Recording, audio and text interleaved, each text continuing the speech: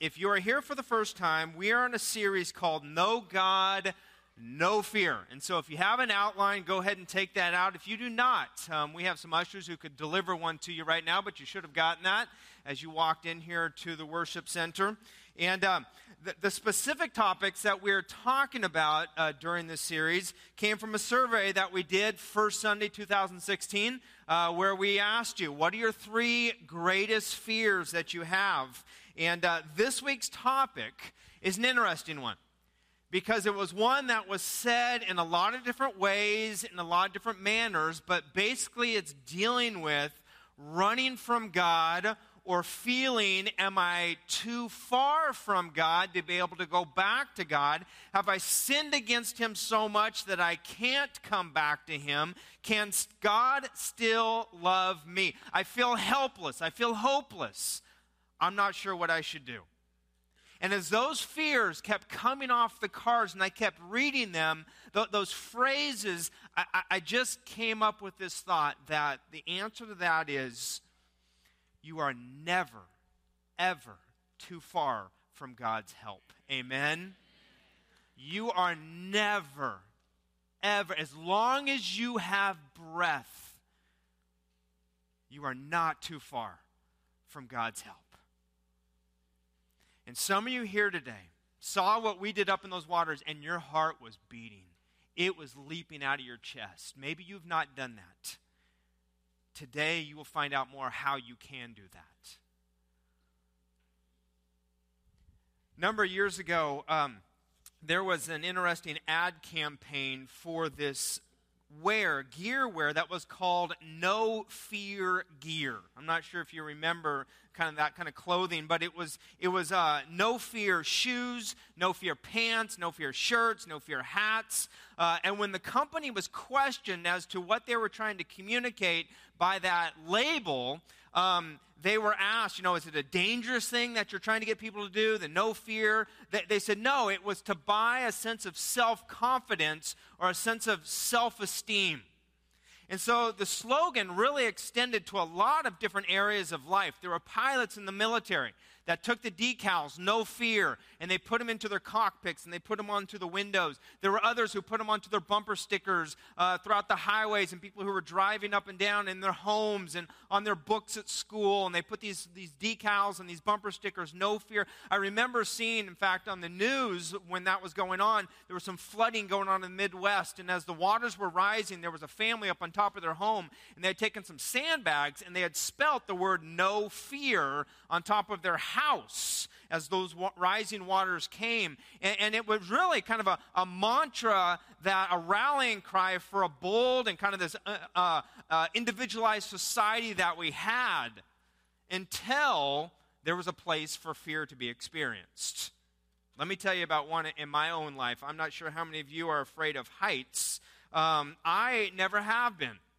And so I don't know how many years ago it was when I was doing the crosswalk services much more often in our gymnasium, but there were a couple lights that went out up top of the roofs, and they were in the middle of the room, so it wasn't up against a wall where we could lean a ladder. It had to be straight up, and we didn't have a lift to do that, and there were some beams going across, so you had to lay the ladder up against the beams to be able to crawl up and do that. And so I'd ask the custodians, hey, can you guys come and help us do this? And so there are 3 or 4 different custodians down there at the bottom of it, and we kind of looked at each other, and I said, okay, who's ready to go up and do that?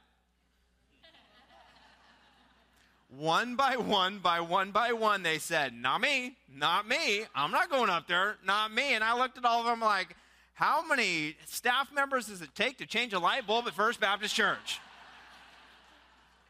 So I said, well, all right, I'll go up and do it. So I grabbed a bulb and I started walking up, and I went all the way up. And then I felt a little something. I was like, this is not a good place to be feeling this. So I went back down the ladder, and I got down to the bottom and made some excuse like, wrong light bulb, right? So I got the other light bulb. I went up. I got about halfway up, and I could tell my equilibrium was off. I was not going any higher. Can I say crow is not a lot of fun to eat as you're coming back down a ladder? As if I went up with this no fear kind of attitude, I came down with my tail between my legs, knowing lots of fear. And maybe there are some of you in this room today that you came in here, kind of, maybe it doesn't physically say it, but on your heart you're saying, I have no fear. I'm in control of my life. I got things figured out. No one needs to tell me what to do. I got this taken care of. If so, you wouldn't be the first one to have that kind of an attitude. In fact, one of the first persons to have that kind of an attitude and who modeled this no fear gear was a young man who Jesus talked about in the Bible in the book of Luke. And so if you have your Bibles, if you want to open them up to Luke chapter 15. Luke is in the back 2/3 of the Bible. It's what we call the New Testament.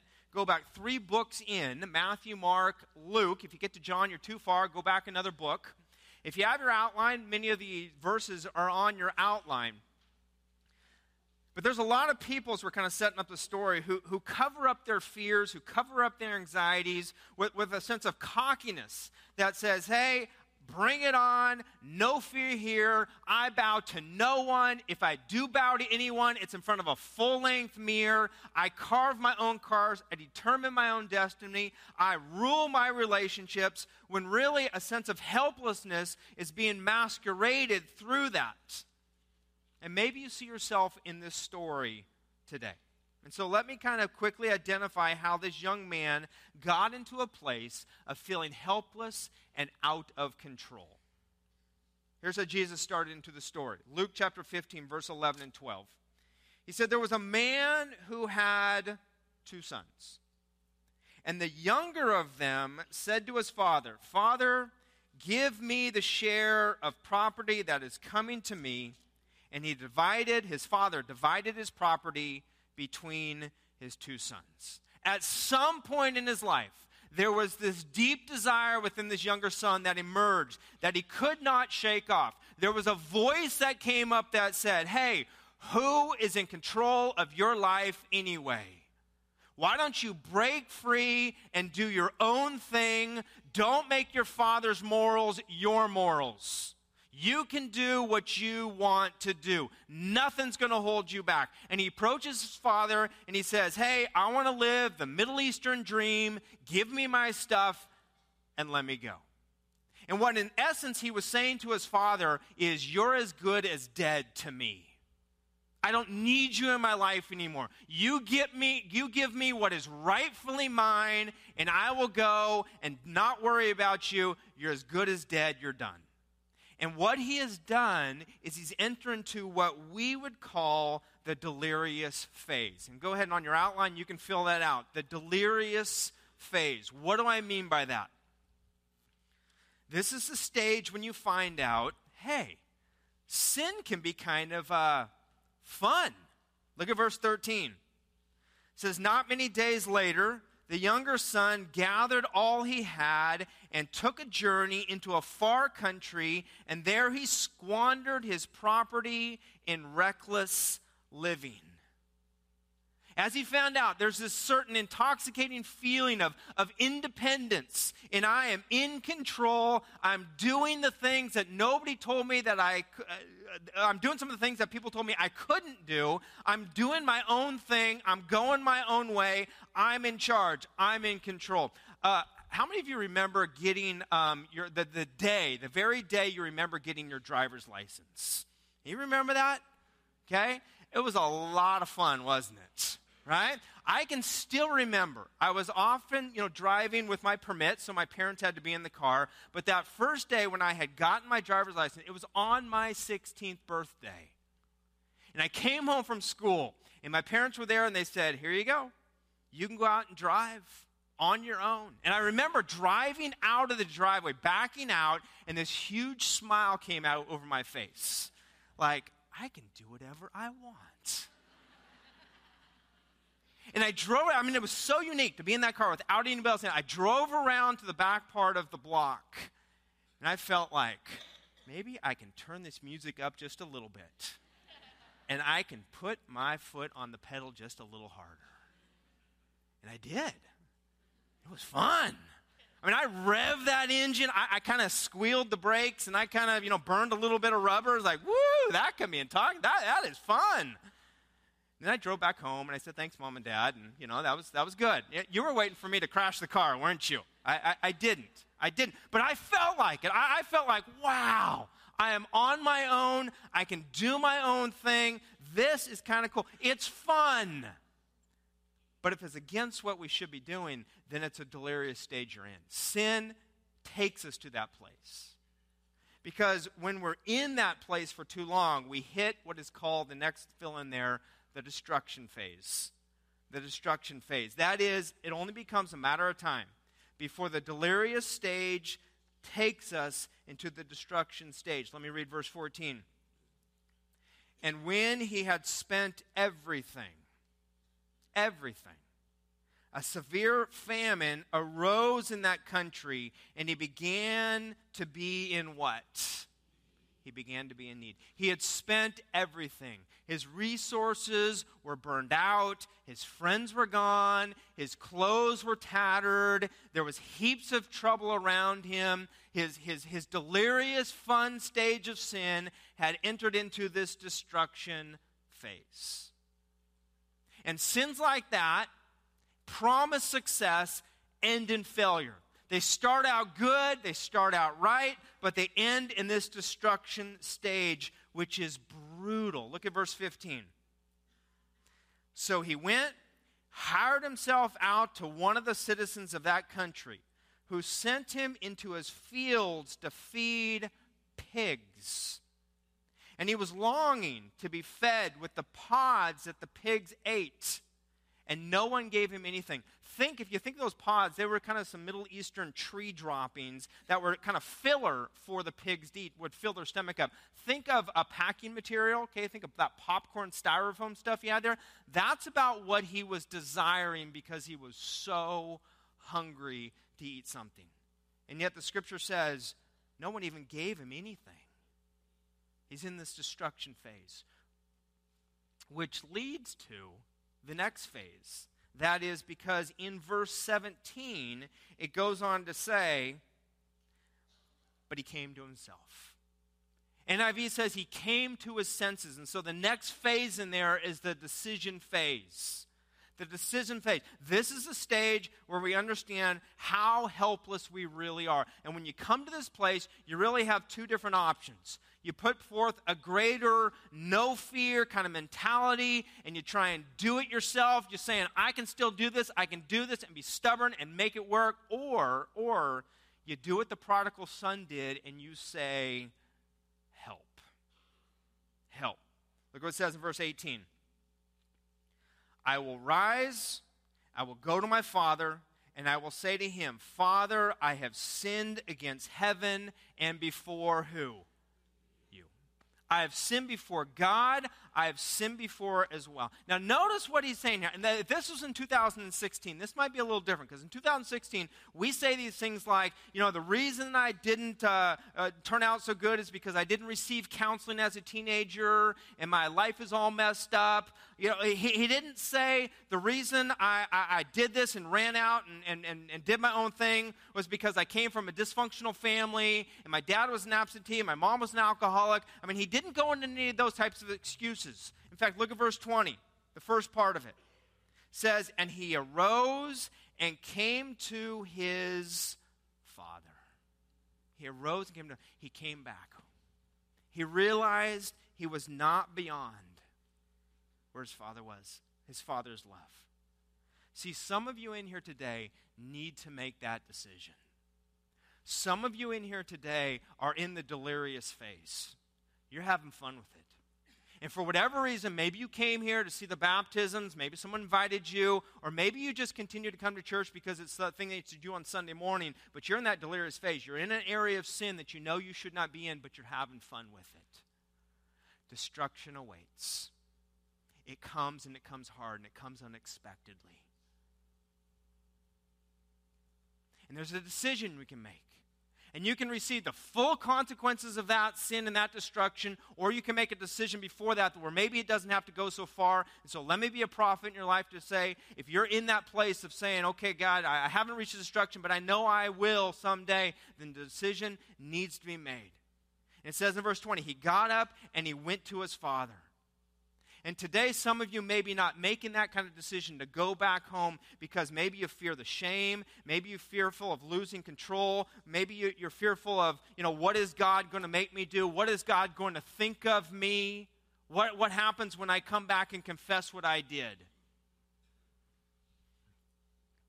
You ever did something stupid when you were younger in your life and you kind of regretted it? We could probably fill the rest of the service up with some of that kind of stuff. Let me tell you about one. I was in junior high. And I was a pretty good kid in our junior high youth group. And enjoyed going to camps. We had camps that we would go to. It was Camp Sugar Pine.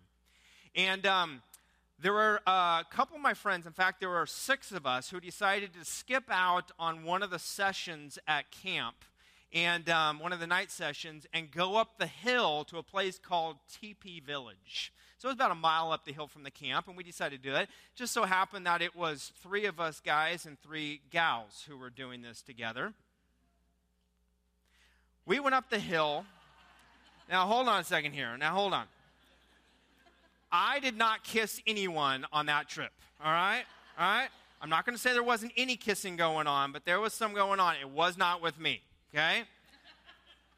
Went up the hill, we did whatever, we talked and whatever. It was just kind of a rebel to be not in the meeting time, right? And we came back down a little too late because the camp counselors had already done cabin check and we were not there. And so we stood before the camp director. He gave us a talking to.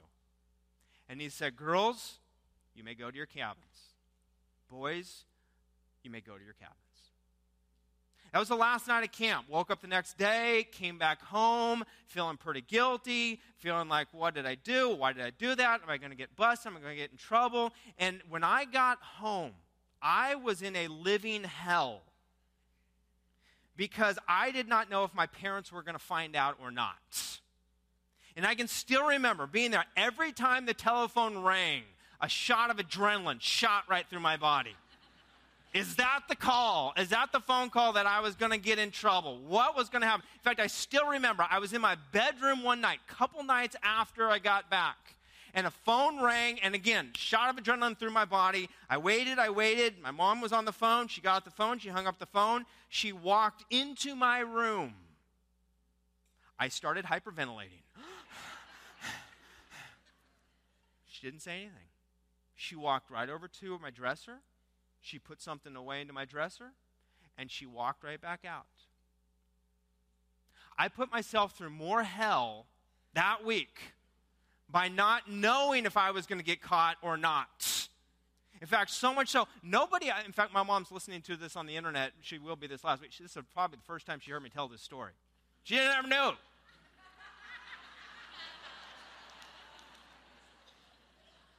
I confessed this to my wife and my kids this week. They never knew. But I put myself through pain and agony and suffering because I didn't just come home and say, I made a stupid decision. A whole week before I realized, okay, nobody was going to call. I got away with it. Some of you are getting away with it right now. You could do so much better if you just came to God first and said, God, I am sorry. And if you wrong somebody else, be it your work, be it a relationship, whatever it may be, and say, I'm sorry, I got to get done with this. This is a decision phase. It's a phase that you need to be in to say, I shouldn't have done X. I need to get it right. Because here's the thing.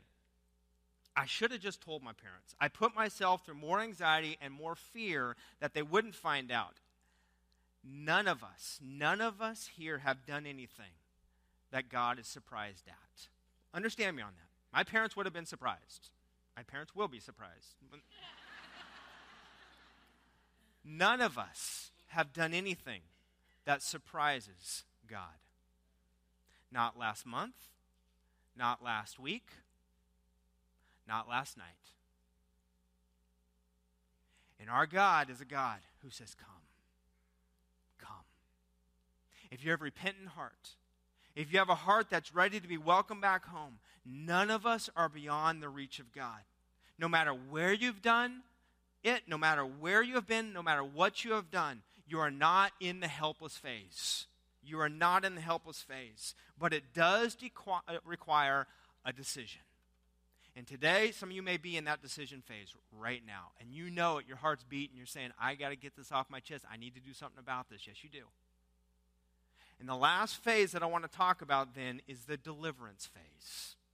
It's a sense of deliverance. This is a stage that's only for those who have the guts. We all go through the first three stages. We all do at some point in time. Sin enters each of our lives. We make stupid decisions. We do the wrong things. We get delirious. Then we enter into destruction. Then we enter that phase. What am I going to do? Am I going left or right? Am I making a decision or am I not? The fourth stage is only for those who want the help and are bold enough to ask for it. Verse 20.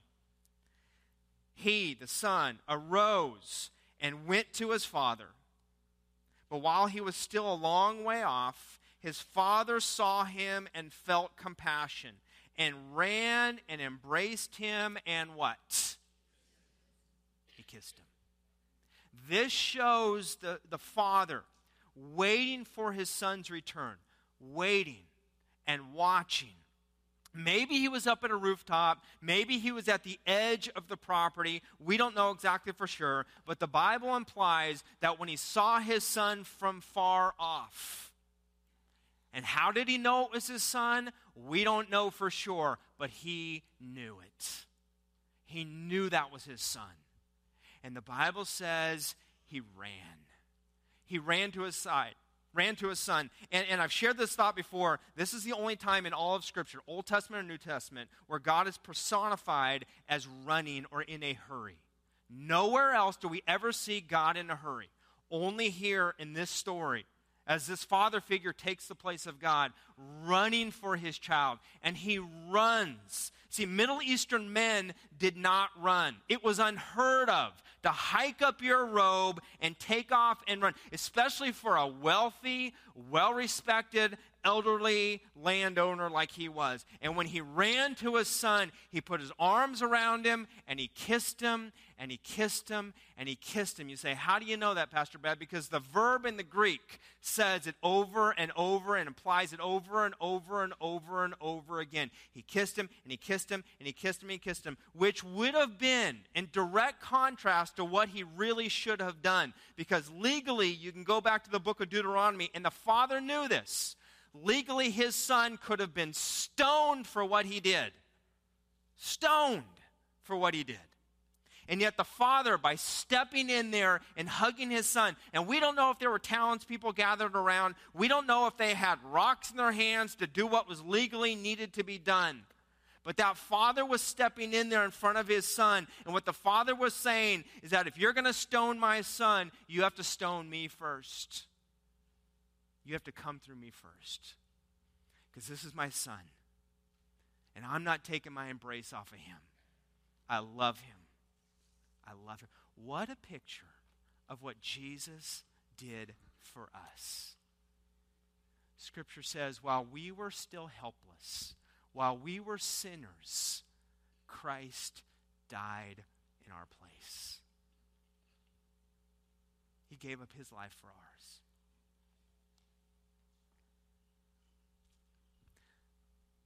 A few years ago, I met with a young man who had been coming to our church from University of Pacific. And he was a Buddhist, probably more by family than by practice. But we got to talking about a number of different things in his life, and he had some questions about Christianity because he really did feel helpless in that faith and in that practice, and it really wasn't taking him many places. We talked a little bit about, he was feeling kind of this sense of no worth and depression, and we talked about some of his beliefs, kind of the enlightenment that he was trying to work himself towards, the nirvana, this cessation of suffering that was supposed to be what he could do in his life, and as I heard what he was saying, I thought, I remember a great story that Ron Carlson told about a Buddhist who had given his life to Christ. And let me share it with you, as I shared with that young man on a park bench here in Stockton. I talked to him and I said this. I said, there was a man that I'd heard of who was a Buddhist, and he had a dream. And he had this dream that he was drowning in a lake. And he didn't know how to swim. And he looked up onto shore, and Buddha was standing up there on the shore, yelling to him, saying, hey, here's how you swim. Move your hands this way. Kick your legs this way. You can make it. Come on. You can make it to shore. Here's how you do it. Go, go. And then Jesus walked up on the shore. And he came to the edge of the water, but he didn't stop. Jesus dove into the water, swam out to meet the man, rescued him, and brought him back up onto shore. And the man said, as Jesus then brought me up onto shore, then he later taught me how to swim so that I could go back out and rescue other people. And as I shared that story with that young man, you could just see kind of a light bulb go on. Yeah, he was trying to work his way. He was trying to be taught in the midst of his anxiety and depression and fearfulness and helplessness, things that he could not do. And he felt like he was drowning. And yet to surrender your life to Christ and allow him to pull you to shore, allowing him to rescue you, is really what the Christian faith is about. That's what baptism does. I mean, it is such a beautiful picture, and Derek explained this so well. You go backwards into the water as though you're dying and going into the grave. I mean, how much more of a helpless, I've seen some of the guys and the gals walk in here now, how much more of a helpless feeling is there than going backwards underwater? And yet, then you shoot out of the grave as Jesus is symbolized rocketing out of the grave in the resurrection power, and you come to new life in him. Dead to yourself and alive in what God wants to do in your life. And as I told that young man about that, I said, what's stopping you from turning to Jesus right now? And he gave me one word. He said, fear. Fear. I prayed for him. And he came. He actually had a twin brother. They both came around our church for a number of years. And it wasn't until 2 or 3 years later that he finally gave his life to Christ. And I still remember the day we were able to baptize him and celebrate that with him. He gave his life to Christ. It took him a while. He went through some more stuff in his life that he didn't have to go because Jesus was there waiting that day. Decision phase. You now know what the deliverance is.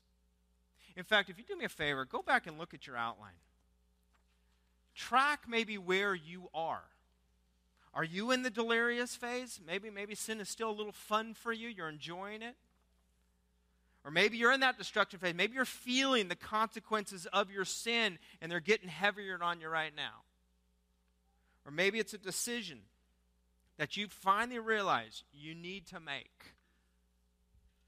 Well, today is a day, just like we've seen so many people get baptized up here, that you can be delivered. Because every one of these people who said yes to Jesus realized they couldn't do it on their own. They could not swim to make shore on their own.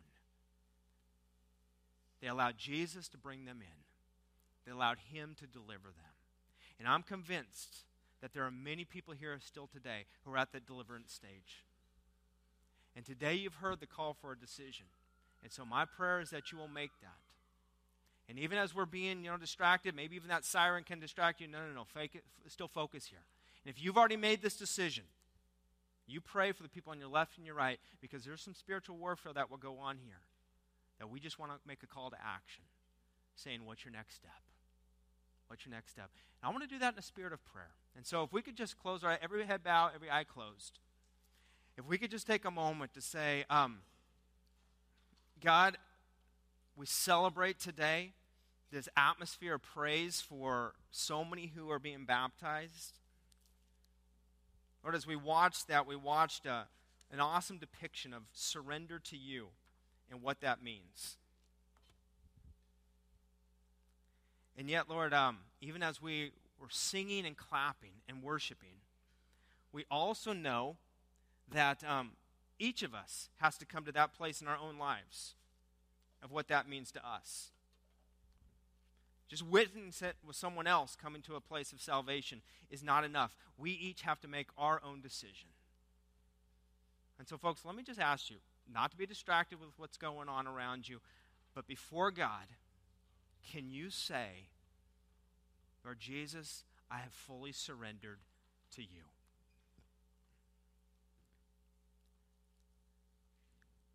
If today you have not surrendered to the Lordship of Christ, if He is not your Savior, if you have not yet prayed, God, I'm giving my life up to you now. I'm surrendering my agenda to yours. I realize now that you went to the cross. In my helpless stage, you died for me. You took my place. I should have been the one stoned, but you take that place for me. If today you realize, yes, by faith, I want that in my life. I want a relationship with this kind of a God. Then I'm just going to ask you in your own heart if you would pray for that. If you would pray, Lord Jesus, I pray today that you would come into my life. And what you did, now before you pray this, but what you're saying is that your life is going down the wrong path. You don't want to go that way. You want to repent. You want to make a U-turn, just like the prodigal son did. And so if today you could pray a prayer just like that, just to say, Father God, I'm coming home. Father God, I give my life to you today. I surrender to you. If you prayed a prayer just like that, there are angels, Scripture says, who are rejoicing right now. And I'm going to challenge you to take the next step.